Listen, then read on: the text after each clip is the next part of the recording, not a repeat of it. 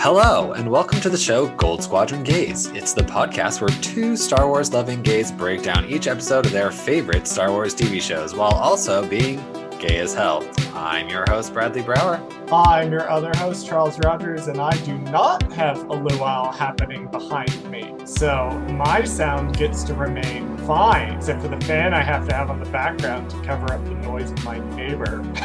We can't all be perfect, Charles, okay? It's true. Let's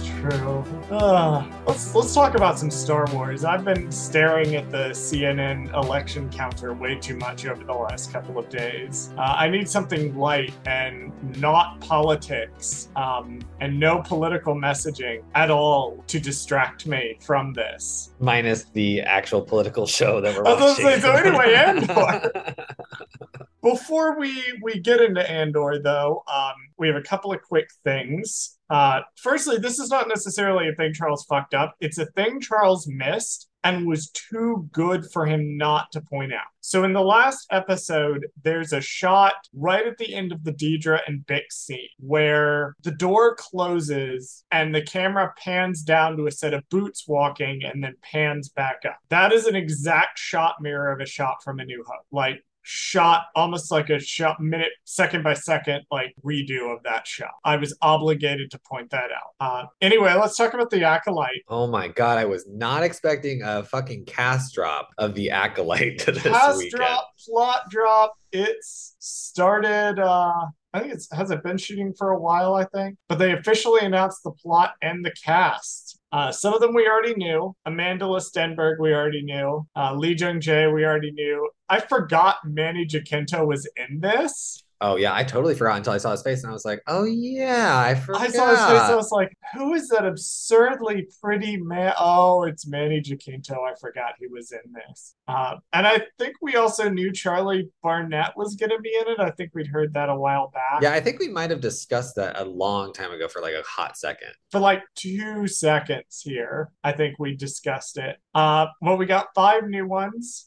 We've got Rebecca Henderson, who's the wife of the showrunner. We've got Daphne Keane, Jodie Turner-Smith.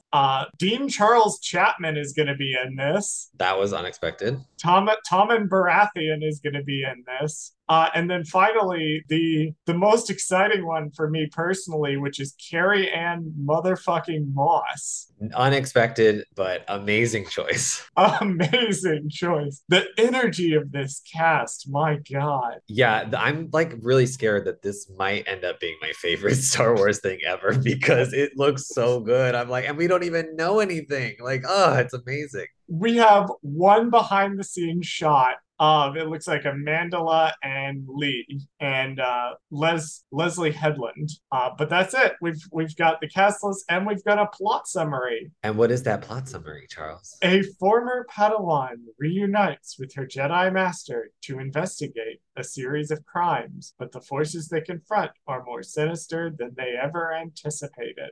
So I love that this is going to be a dark thriller. Like, I am so pumped. This looks so good. Like, first of all, the High Republic is a fantastic period because it really lets you go absolutely apeshit with the Jedi. I love that the main character, and I assume that this is who Amandla Stenberg is playing.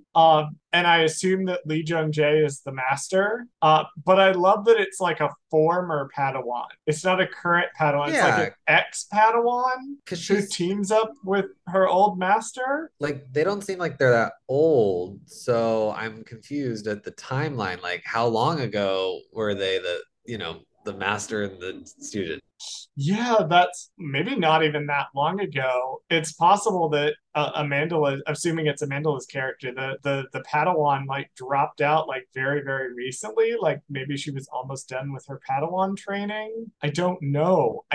There's so much we don't know at this point. And just based on the way that the picture is set up, because I can only compare it to the Kenobi cast picture that we had last time. It has to make sense that Amandla is obviously the top billing and then Lee Jung is the master. I mean, it just makes sense, like just based on what I think, which does that mean Manny Jacinto is the villain? I was about to say, is Manny Jacinto playing playing Darth Plagueis. If they hide that beautiful man behind an alien, I will be fucking pissed. I will be livid. Either way, I mean, it's an amazing cast. They all look great, and I'm very excited to see where this goes and more information revealed as we continue through this process. I'm excited for Carrie-Anne Moss to join the ranks of Star Wars women that I want to step on me. Like, not even sexually, just in general, I want to step on me. We are a mature podcast by adults. Speaking of adult podcast, some other news came out. Yes, recently. Literally today, as we record this, which Lucasfilm, I don't know whether or not it was your partners in this that made this decision, but the fuck are you announcing something literally the day before it comes out? But we found out earlier today that apparently a Studio Ghibli Baby Yoda short is going to drop on Disney Plus. Like, at the time this episode comes out, the short will have aired, but we're recording it the day before it comes out. And because I'm on Hawaii time, I'm literally going to watch this short right after we're done recording. Like I'll basically have like to wait for it to come out for like another, hour or so, and I'll be able to watch it. Yeah. Because it'll come out midnight your time, right? Theoretically. Yeah, and I'll be fucking asleep. Yeah, and I won't. This will be the first time I get to watch something before Charles. Bradley gets to yeah, because I think the closest you've come is the latest episode of Andor, or 2 episodes of Andor ago. You watched it at the same time I did. I'm so happy for you on this journey. I'm glad you found the one good thing about Hawaii. Is that I get to watch, by the way, the short is called Zen, Grogu, and Dust Bunnies. So this is going to be really adorable, and it's all hand drawn, and I'm very excited to watch this it's going to be so good. Yeah, no, I'm ready. I think after Andor, I need a little calm, something calm and meditative. Well, what's so interesting about this too is this leads me to believe that because of this partnership that they clearly have already done, that they are now going to theoretically be open to doing one of their Visions episodes with Studio Ghibli. Please, oh my god, that would be so good. Oh my god, that would be so fucking good. Alrighty, so quickly I will do my Mon Mothma minute here. Mostly just about her earrings. Like, the whole outfit is incredible, but for some reason when I was rewatching, I hyper fixated on the earrings because they're this kind of gold sweeping design that's way more ornate than I would have expected from Mon, but looking at it, it just makes complete sense because the whole Chandrillan aesthetic is elegance through simplicity. And looking at these earrings, I was like, these are much larger earrings than I would expect, but they just look so good and they radiate this serenity and elegance, like everything that the Chandrillans do. Also, the outfit, absolutely phenomenal, and the way she just commands the room that she's in, it's so good. She's fantastic. She's a mood, and I want to be her when I grow up, except maybe less liberal. And you will, Charles. All right, well, we've wasted enough time on other things that are not Andor. Bradley, you want to go ahead and take us into the episode? Sure. So this week we're going to be talking about Andor episode 10, titled One Way Out. A rare opportunity opens, and the time for Cassian and his fellow inmates to act is now. Charles, what is one thing you liked about this episode and one thing you did not? One thing I liked was everything, and one thing I did not like was nothing. 10 out of 10. No classic. No, I love that once again, we've had 2 episodes of build-up, and these were 2 very dark episodes of build-up. And so the cathartic release of this episode felt very strong. This episode essentially was nothing but cathartic release, at least on the Andor side of things. And so it was just so rewarding to watch this prison break occur. One thing I didn't like, I sort of struggle with this because, again, it's nearly a perfect episode. They're just absolutely knocking it out of the park here. I did think it was a little distracting to keep cutting away. I thought maybe we should have spent a little more time with the prison. Like, if I was going to make any change at all, like, which I don't want to, but if you put a blaster to my head and said, make a change to this episode, little more prison escape, little less other stuff that's happening that's clearly supposed to set up the finale. But that's, I mean, that's the one thing I can barely vaguely find that I maybe would change. Bradley, what about you? One thing you liked and one thing you did not? One thing I liked about this episode was that I actually agree with you. I think like if you could have kept the prison stuff together, I think it would have worked really well. Honestly, you could have just put the prison kind of just in the middle and just said like that was the middle of the episode, and then just do the other stuff at the either the end or the beginning, and bookend it. But I really like Andy Serkis's acting in this episode. I know that's such a Oh my God. like a lame thing to just be like, oh yeah, I like his acting. Oh Because my God, that man's so good. I feel like Star Wars has no business being like this good. And honestly, like if this show does not get Star Wars an Emmy for anything other than like sound design or like costumes or whatever or special effects, like and it like I feel like this show, at least if you had to submit like an episode or something, like Andy Serkis is acting in these 3 episodes, any one of these episodes you could submit for an Emmy nom, and I'd be like, yeah, he's gonna win for best supporting because so good, so good. Here's the thing, right? I love me some Rings of Power. I love me some House of the Dragon. You know I love me my Messy Dragon show. They're fighting like UFC fighting for these Emmys. Andor is out here fighting like 3 a.m. Denny's parking lot fighting. Andor does not care if you live or die. It is all in for everything. The Emmys this year are gonna be brutal. No, for sure. But one thing I didn't really like about the episode, I mean, honestly, this is such a like a little again a nitpicky thing, and it is the sidelining of the Deidre and Cyril scenes. You know what I mean? Like they're kind of like not Yeah, really Cyril present, wasn't in this at all, and it's such a right? short episode that you I could mean, have slotted him in somewhere. I see why he wasn't in it because clearly, you know, the last episode showed us, you know, he's kind of getting unhinged. And I guess they're just setting that up for the final two, right? Like he's going to complete his arc in the next two. Deidre, on the other hand, on this episode felt really weird. Like it's like she was in it for like 2.5 seconds to just, give us exposition and then left. Like, and then doesn't explain what she does afterwards. Like, so I mean, I get that they were setting up other storyline of our other side character later on. We'll talk about, but it just seemed weird that she was like randomly for 2 seconds in it and then never seen again. Yeah, it felt like this episode was sort of torn between wanting to end the prison arc for Cassian and set up the finale for everyone else, so we could dive right into it. Which, in retrospect, is kind of what it was doing for all the side characters who weren't Cassian.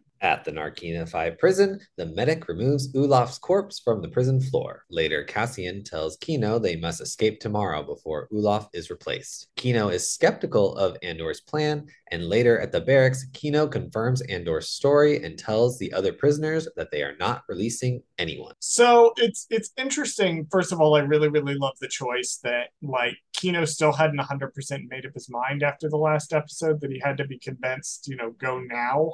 Loved that. But I also think that we're seeing something interesting with Cassian here, because Cassian, I'm going to have a hot take. Cassian Andor is not really a leader necessarily. Right. Cassian Andor is a support. And what we're seeing here is Cassian leaning into that, supporting someone else who is in a better position to get the revolution that he wants. And we'll see he'll do it again. That Jen Erso is going to be the one who takes the lead, and Cassian's going to be the one who rallies people to support her in Rogue One. So I think it's interesting that we're seeing that here, and also later in the episode we'll see it. Yeah, I think what they're doing here in this prison episode, and I think the whole reason why we got these prison episodes was really just to see on a small scale how Cassian does this, like lead a revolution essentially. And you're right, what we're seeing is he's not the leader, he is the right hand man, or he is going to end up being the catalyst of whatever the rebellion is. It doesn't have to necessarily be the leader of the rebellion, because what we see is that clearly Luthen is that character, or is trying to be that character, and then he's trying to get his spark of the rebellion, which is Cassian. Yes, absolutely. And there'll be a direct comparison between Kino Loy and Luthen Rail later on.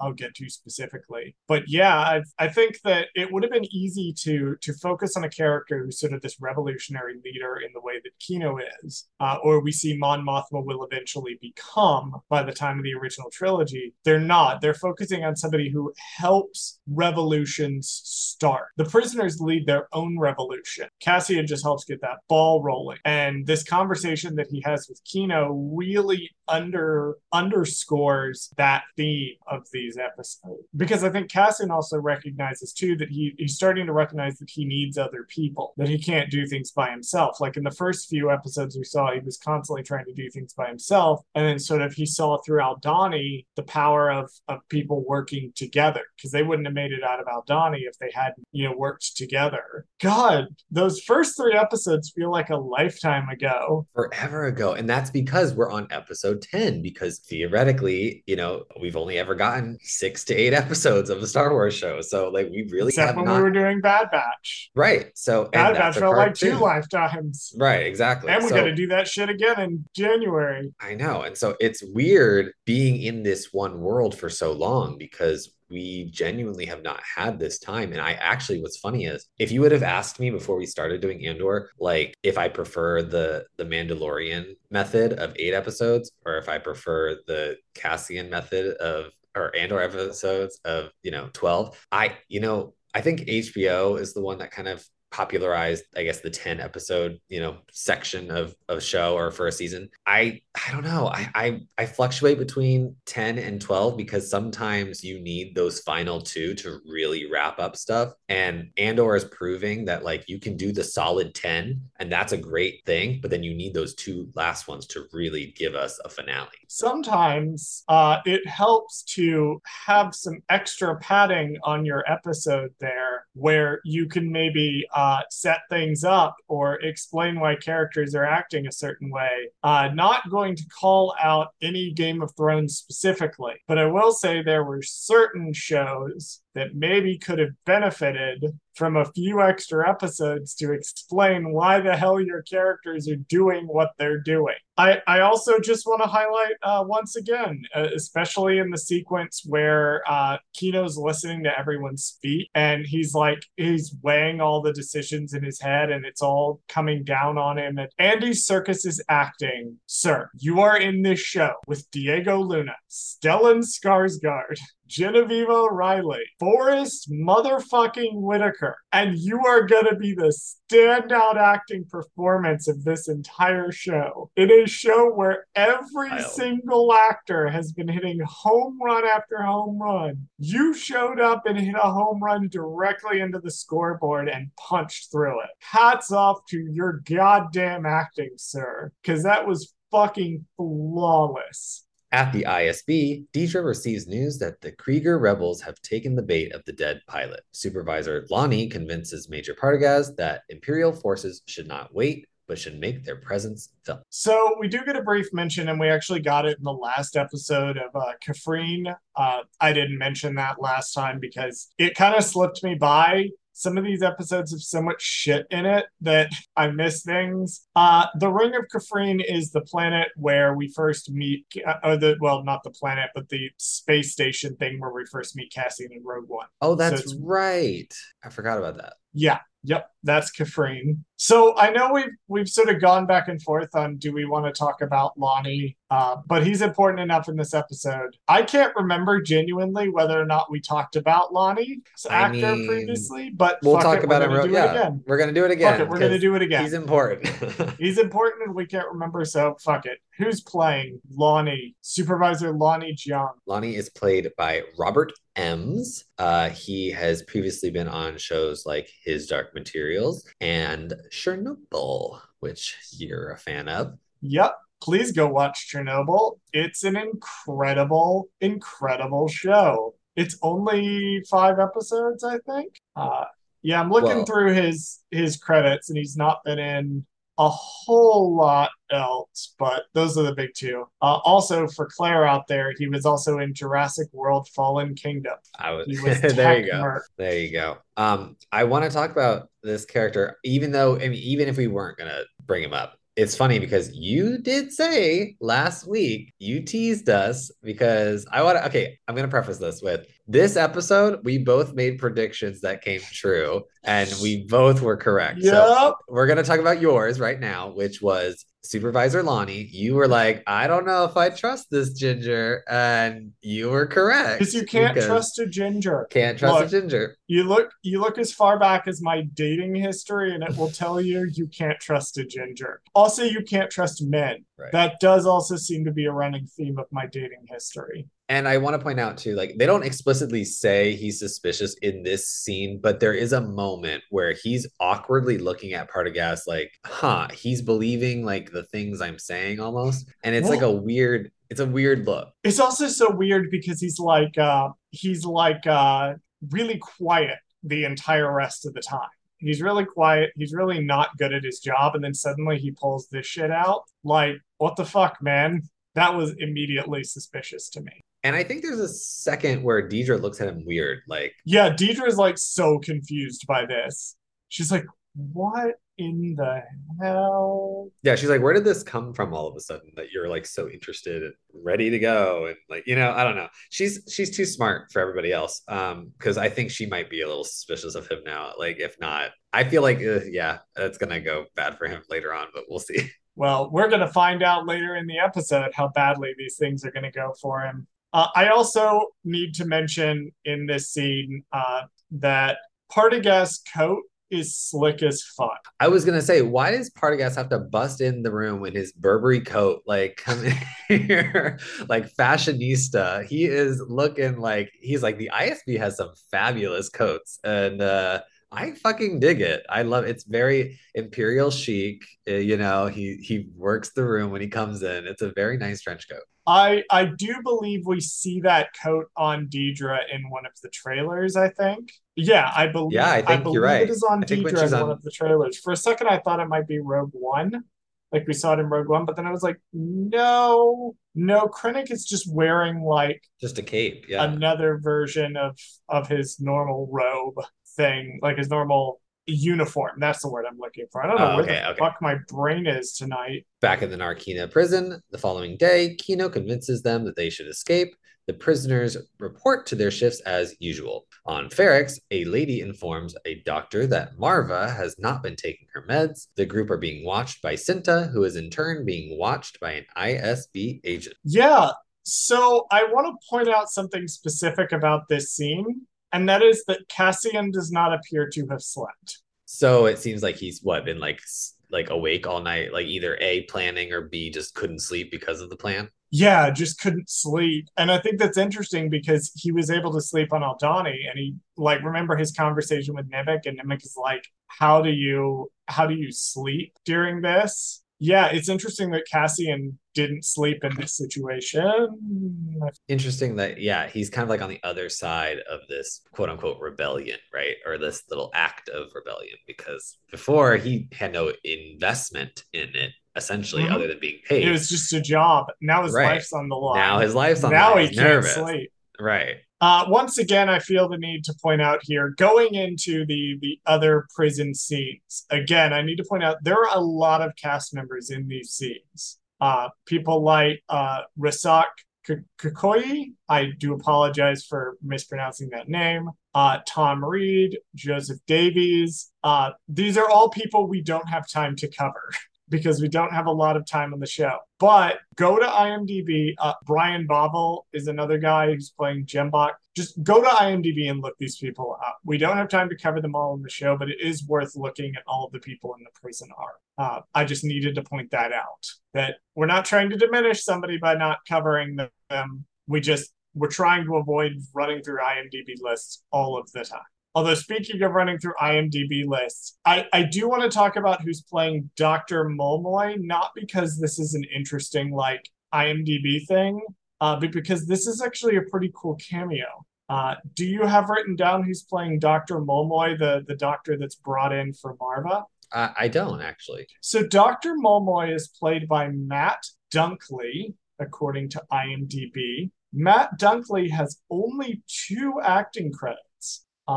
This in 2022 and something called Stan and Ollie in 2018, where he plays a conductor. The reason he plays a conductor is because Matt Dunkley has 226 music department credits. Oh, wow. This man is an extremely prolific composer, and some of those credits, sorry, I need to correct myself. This man is an extremely prolific conductor, not composer. He is the conductor of the orchestra. So, you know, when they record soundtracks for films, this is the guy who's conducting the orchestra. And one of those credits is as the conductor for Andor. So when you hear Nicholas Britell's banger fucking score, Matt Dunkley is the guy who is composing, or he's not composing it, conducting it. Conducting it. Okay, cool. He has also conducted, good Lord, let me go through some of these. Top Gun Maverick,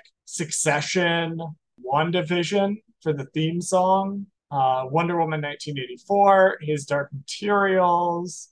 There's just so much here. Yeah, that's who this is. So I thought it was 100% worth mentioning this little cameo here. Do you have anything about Cinta and the ISB agent in particular? Because only that the ISB agent is there. Yeah, because I didn't quite catch that. I didn't notice. Yeah, I didn't catch it until I did my note. Twitter had to point that out to me. Okay, see, I only noticed, well, that's not true. I noticed in the episode that they were holding on a quote unquote, I thought an extra for a little too long. And I didn't think anything of it. Like, oh, I was like, they just kind of stayed on this guy too long. And then I realized going back that he is an ISB agent that has showed up multiple times. So I just thought that was funny that like he's been now following Cinta, which is not good. Yeah, I had exactly the same thought because somebody was like, oh, it's that guy that was in the background. This show is so absurdly tight in terms of like how every shot, every line of dialogue potentially means something. Nothing is wasted here. Nothing is wasted. Not a single thing. It's incredible. So yeah, it's this one guy who was in the episode where Dedra was interrogating Cyril.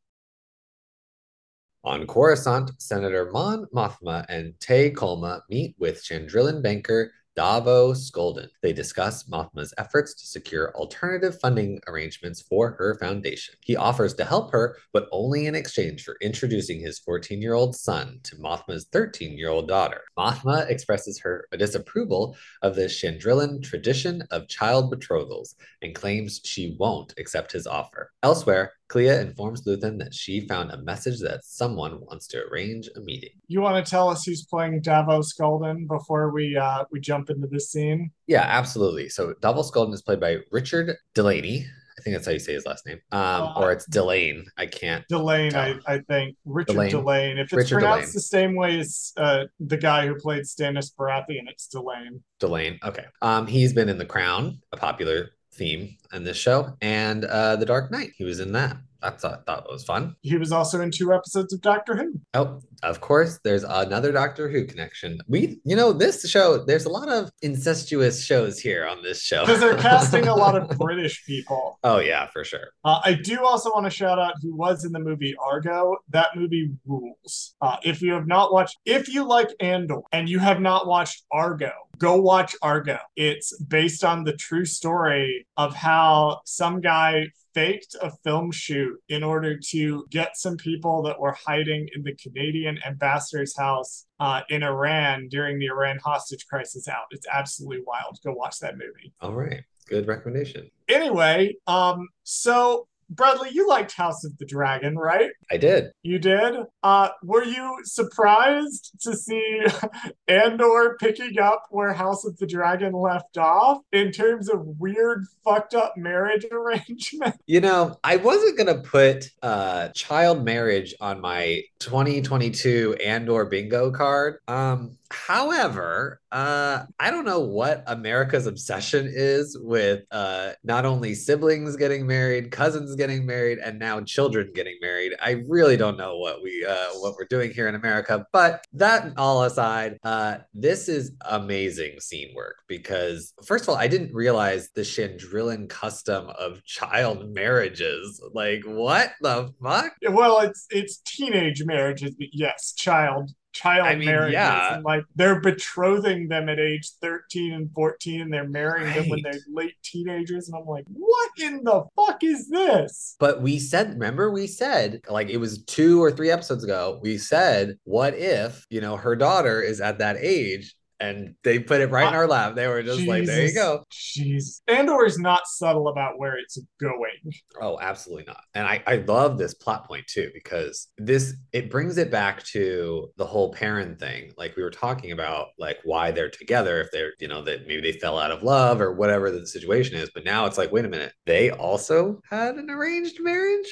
as teenagers? Like what? It's like basically it's brought all of the disparate parts of Mon's story together, right? Because essentially what she is being asked to do, she is being asked to sell her daughter in order to get the funding needed for the rebellion, which is an immensely fucked up situation to put her in. My And God. I mean, and also like now going back and watching A New Hope, you have to think now, like, Mon Mothma sold her daughter so that this moment Well, could we don't know happen. if she did it. Well, She's that's true. opposed to it. You're right. We don't. She's opposed to it, but we don't know if she went through with it. But We we don't know know if she's actually going to try to go through with it, yeah. because So that's the who knows? brilliance of the writing. You don't know. You don't know. What I love about this scene is the fact that there's so much. It's three people sitting on a couch talking, but it's about the interplays of power. That Davos Skulden has the power in this scene by all accounts. He has what Mon and Tay need.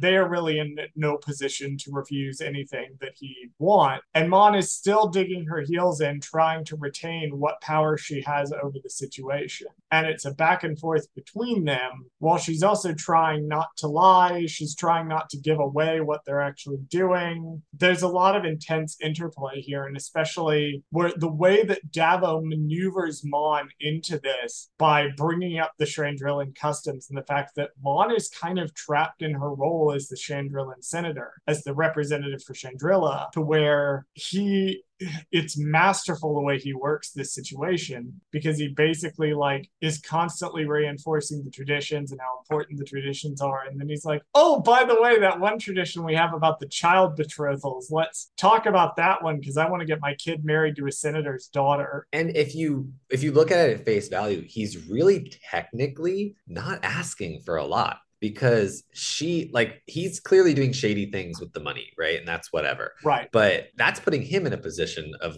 danger. And he's asking is that they be introduced to each other. He's not even asking for the actual proposal or anything. He's literally asking. That's the insidiousness of it, because that's right. how it starts. Right. And Mon can recognize how it starts. And Mon wants to break the cycle, but as it is pointed out to her by Davos Skulden, she is not in a position to live a non-conforming life. Like, this scene is so good.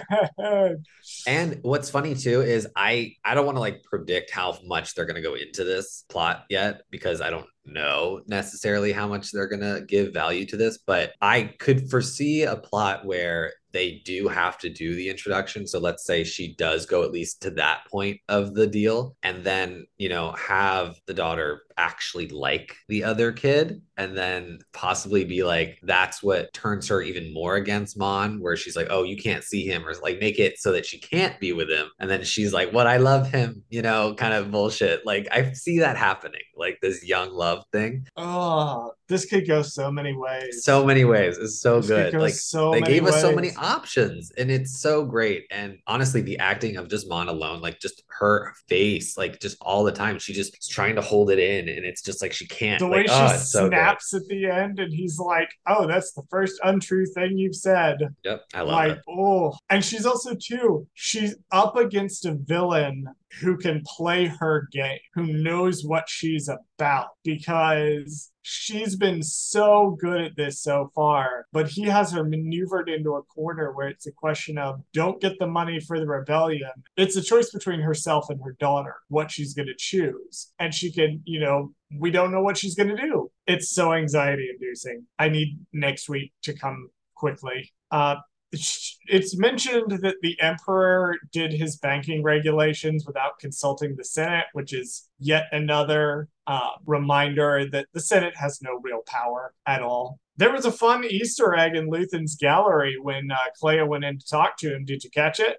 Did you catch what he was cleaning? Oh, yes. He was cleaning Padme's, I don't know if you call it her travel crown or what, whatever Yeah, it like is. her headdress Her thing? headpiece. Her Yeah. crown thing? Yeah. It's just Yep. from the Attack of the Clones. And it's the piece that she wears when her and Anakin are traveling back to Naboo or whatever. Did you just know that off the top of your head? Yes, actually, I did. Okay, please remind the audience what your favorite Star Wars movie is. Probably Solo, a Star Wars story. No, just kidding. No, I genuinely like Attack of the Clones. I think it's a fun film, if art film, that some people enjoy because when they were children, that movie came out, and that's why they like it. Also because they love the three monsters in the Coliseum scene, and they had the one toy as a kid, and they were obsessed with the cat monster that they didn't know the name of at the time. And then later in college, eventually one of the things that will lead them to actually start becoming friendly with their eventual co-host was the realization that both of them owned this exact same toy. Yeah, that's this is more Gold Squadron Gaze history for you. There's some Gold Squadron Gaze history, yes. No, that's the little Padme Easter egg in there, which is fun. Back at the prison, Andor and his fellow prisoners put their escape plan into action. Andor cuts a pipe in the refresher, causing a leak. Two other prisoners stage a fight to distract the guards, and due to the water leak, the electric floors short circuit. The prisoners begin to riot and escape. Cassian and Kino are able to make their way to the control room and take over the intercom. They inspire the rest of the prison to climb, and Loy does not escape because he can't swim. So I highlighted the specific line, don't die until you put up a fight, just because I love that line so much, and also will speak so highly to where Cassian is going as a character. I just want to mention that before I dive into my first serious note about the prison break, which is, guess what they didn't do, Bradley? What's that? Do you know why this works? Because they didn't show us the plan before they didn't tell us the plan before they did it. They exactly. showed us hints of Cassian and the other inmate putting together the plan, but they never explained the plan to us. We never knew exactly what the plan was. We only knew that the plan was to grab them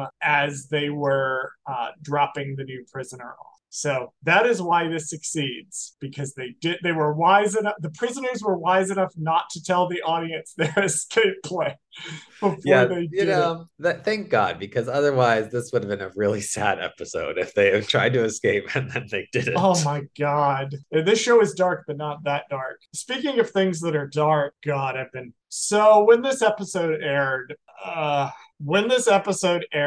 there were people in the Divas Discord literally tagging me like, oh my God, Bradley was right about them using the water to create an electrical malfunction. And I was like, God damn it, I am going to have to look at that smug fucking twink's face when he realizes he clocked it.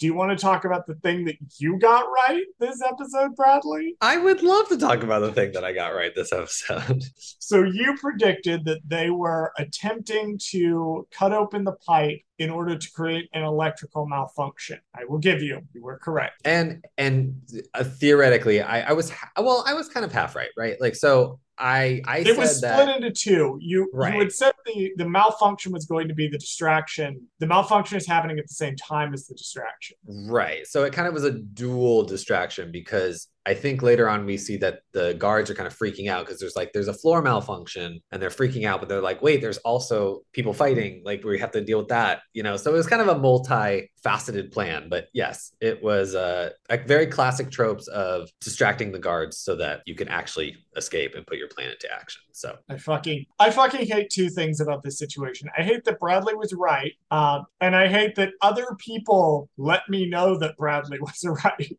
Just reinforcing for me personally to have to live with the fact that Bradley was right. And so now we're introducing a new segment into the show called Bradley Was Right. And that is your first one of the season. Hopefully we'll have many more to come. Things Bradley was right about. Right. See, it's the contrast to the thing Charles fucked up. There's two sides to every coin. There's always the light and the dark. Always two there are. There you go. Geez. That's a I'm light trying to side connect and it. a dark side. There you go. We get the reinforcement, of course, of climb, the word climb, which is a central theme. Well, I was gonna say this is now the third character, right, to say it, or in the total. In the total, in yes. The show, if you right. count K2. If you count yes. K2, right. Which is interesting because I'm finding this climb thing because it's like, okay, so now moving forward, if anybody else says climb, they're either A, gonna die, and B, a super influential person in Cassian's life. So it's gonna be like, so far we've seen two people, one that introduces the idea of rebellion and why the Empire is bad,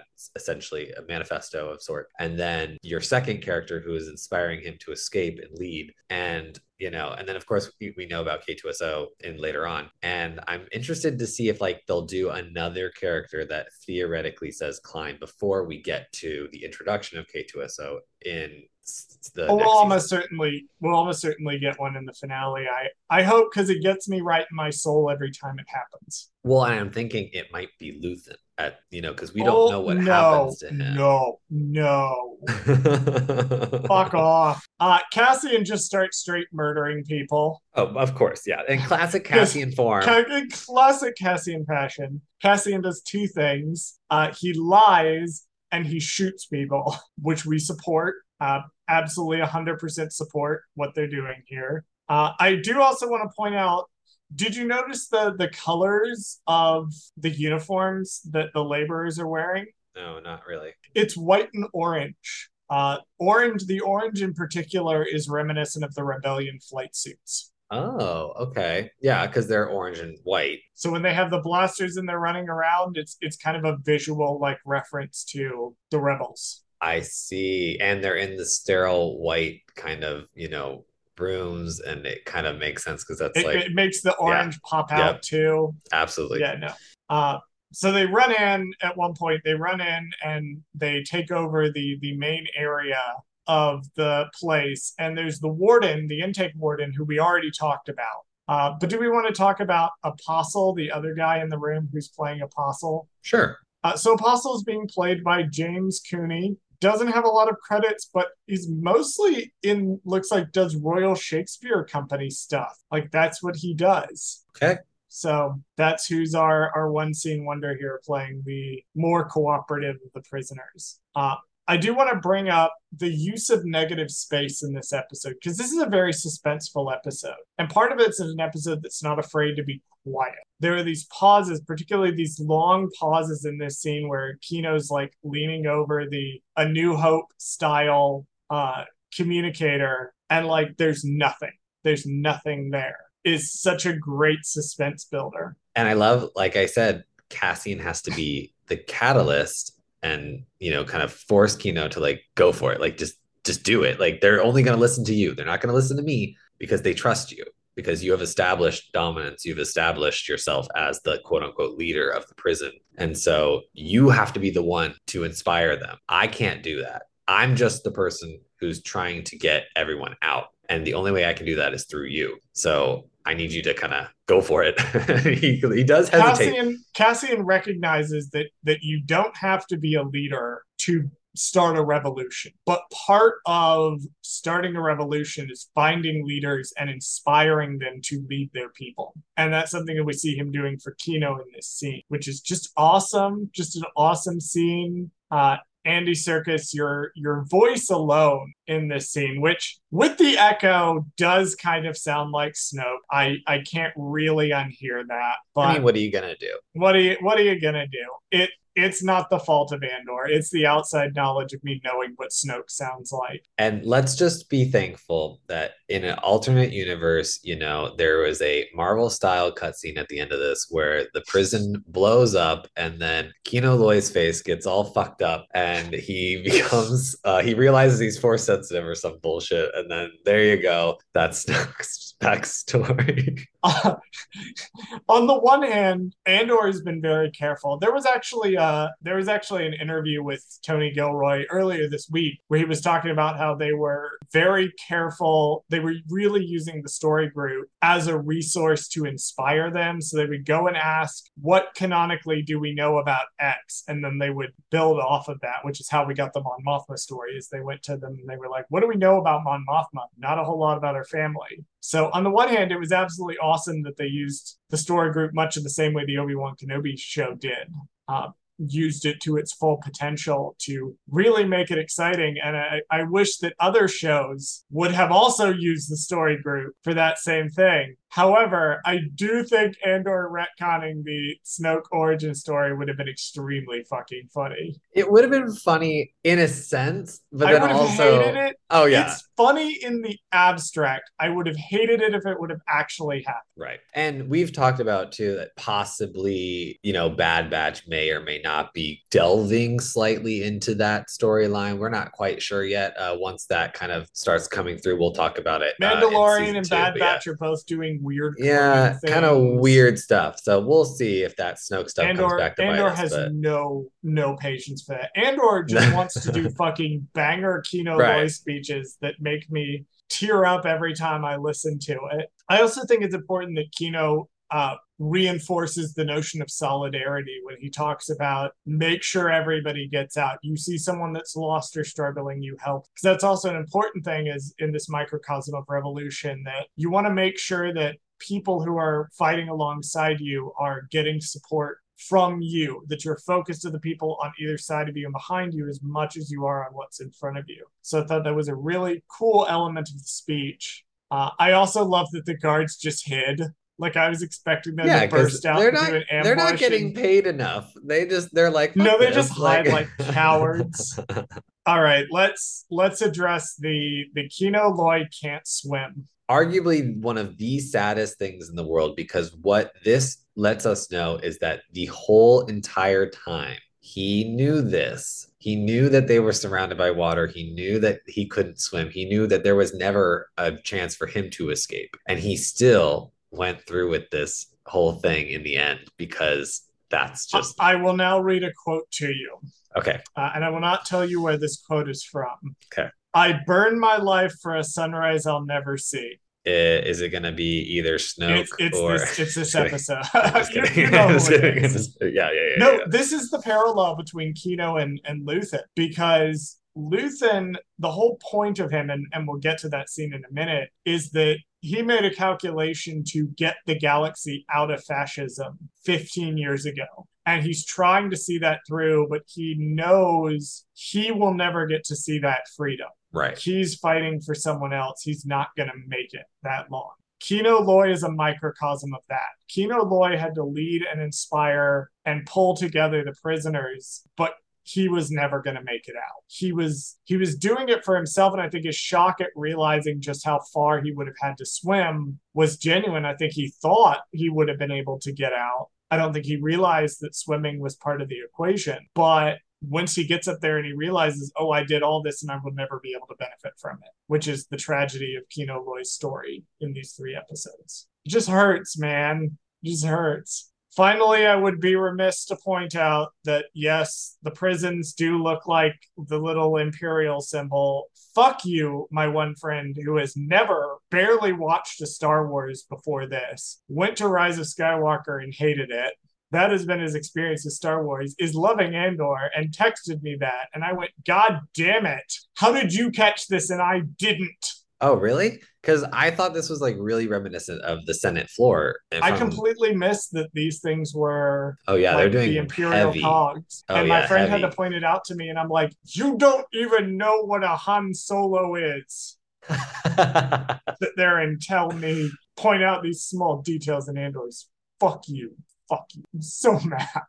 On Coruscant, a disguised Supervisor Jung walks through the lower levels of Coruscant. He meets up with Luthen and reveals that he has been working secretly against the Empire to help Luthen. Jung says that he can't continue being a double agent because he has a daughter now. Luthen tells him that he must continue being a hero for the rebellion. Back on Narkina 5, Andor and Melshi escape together under the cover of night. Luthen looks so evil in his scene. I Like think that's he's definitely intended. Like it's he's supposed to be deliberate in, yeah, he's supposed to be because very intimidating. the door opens and he's like got this sweeping black cloak behind him and he's standing ominously on this catwalk, which I mean makes sense because essentially in the scene he's half threatening, half bullying Lonnie into remaining with them when Lonnie's trying to back out. Now suddenly the rebellion's become real for him. But my God, Luthen looks like a villain here. Well, and he's essentially doing like the character or whatever, what he's doing in this scene is essentially being like, hey, yeah, being a rebel is fucking hard. And honestly, we're gonna do whatever we can to win too. So you better get in line, otherwise we're gonna destroy you, like kind of thing is like what he's saying. And then Luthen proceeds to give the speech that changes lives. Like I was watching this once again. My boyfriend and I did actually get to watch this together. Dead silence in the room when this speech was going on. There was nothing. This is masterful writing by Beau Willimon, masterful delivery by Stellan Skarsgård. It's just my God, man. Just it may be the ultimate scene where I have no notes because it's that good. Yeah, I don't know what else to say other than like that's why when I simplified That my notes, it was literally like I don't know what to say. It's just a great monologue. He gives you a great example of like what, he says, he's like, what have you sacrificed? Like, I've sacrificed everything. That's basically what he said. I mean, it's and if he that's just said I sacrificed everything, that would be like, okay, you feel we feel bad for you, man. But right. no, he gives this fucking banger monologue about how like I made an equation 15 years ago. I'll burn for a sunset I'll never get to see. I'm doomed to use the tools of my enemy against them. And I'm like, what the fuck, man? So good. Beau, So good. Beau, you did not need to pop off this hard. Which, like I said, if you're gonna submit an episode for an Emmy, Disney, this This is the one, episode to submit. I this think you one. need to submit Submit this this one. episode. Good Because God. it's got everything in it, For this, even for this speech by itself, like good Lord. And then yeah, we do see Melshi and Cassian like running. We can kind of see like searchlights on the beach behind them, so it's sort of implied that they're the only two that managed to get out, which is sad, but somebody got out. Right. And, we don't know how big this planet is or like what the beach is like or what the environment's like. So maybe there's other ones hiding around, but maybe it's just a deserted planet. And so there's not really anywhere to go. So it might not be like a Clearly, they great both place to get off of escape. it because we see them later on. True. That's true. But like for all we know, the planet is not inhabited. So we don't know how they escape for all we know. I mean, maybe there's a town that they get to in the next episode and we'll see them escape. And then that's how we start, that journey. I'm But sure we'll figure it out. I'm sure we will. Hey, Bradley, you want to hear something amazing before we enter our final thoughts? Sure. I think if you subtract the Acolyte, we just did an Andor episode where the length of our coverage on the Andor episode was the length of the episode itself. I should, when I'm editing, I should just like play the episode, just timeline. I could just see how long exactly the episode is and just see like if it's the exact same time.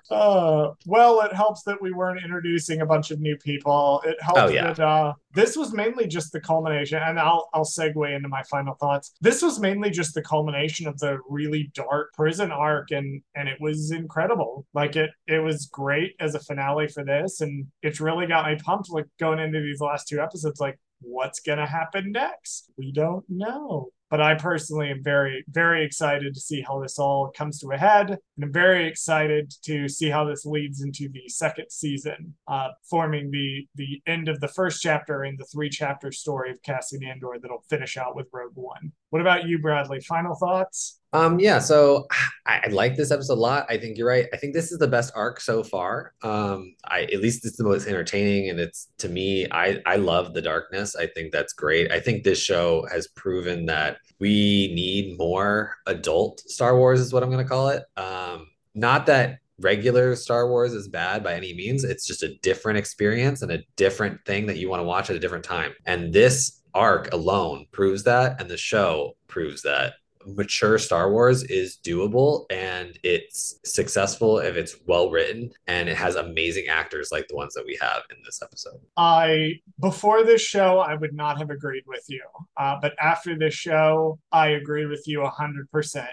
It shouldn't be the norm, but it's absolutely doable to tackle more mature stories in this universe, which is awesome. And not just put fucking zombies in it. That's not what adult shit means, Star Wars. I haven't forgotten about Death Troopers, and until the day I die, neither will any of you. All right. Before we close out the show, another friendly reminder from me to the audience that if you are not listening to For Light and Dice, the High Republic era TTRPG actual play podcast that I am on, you should be doing that. It's really good.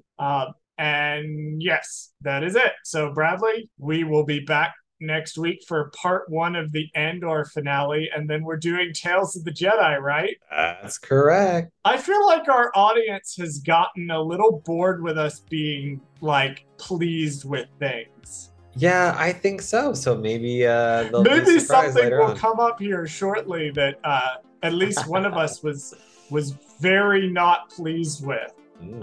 So stay tuned for that. Stay tuned for your, I guess we'll call it Christmas present, because it's going to be all of December. Present. Listen. Complaining about a thing that I didn't really like is my Christmas gift to me. Amazing. My other Christmas gift to me is you running the socials so I can get out of here. Thank you for listening to Gold Squadron Gaze. Did Charles fuck something up? Send us a message at goldsquadrongaze@gmail.com. Follow us on Twitter at Gold Squad Gaze. Follow us on Instagram and TikTok at Gold Squadron Gaze. Subscribe to us on YouTube at Gold Squadron Gaze, where we post the podcast as well as exclusive content. Please join us next week and every week for more of Gold Squadron Gaze. That was the most in-sync bathroom break I've ever seen in my life. Good timing. We literally sat down at the exact same time. So that stood up at the same time, sat down at the same time. That was incredible. And I stopped to talk to the cat.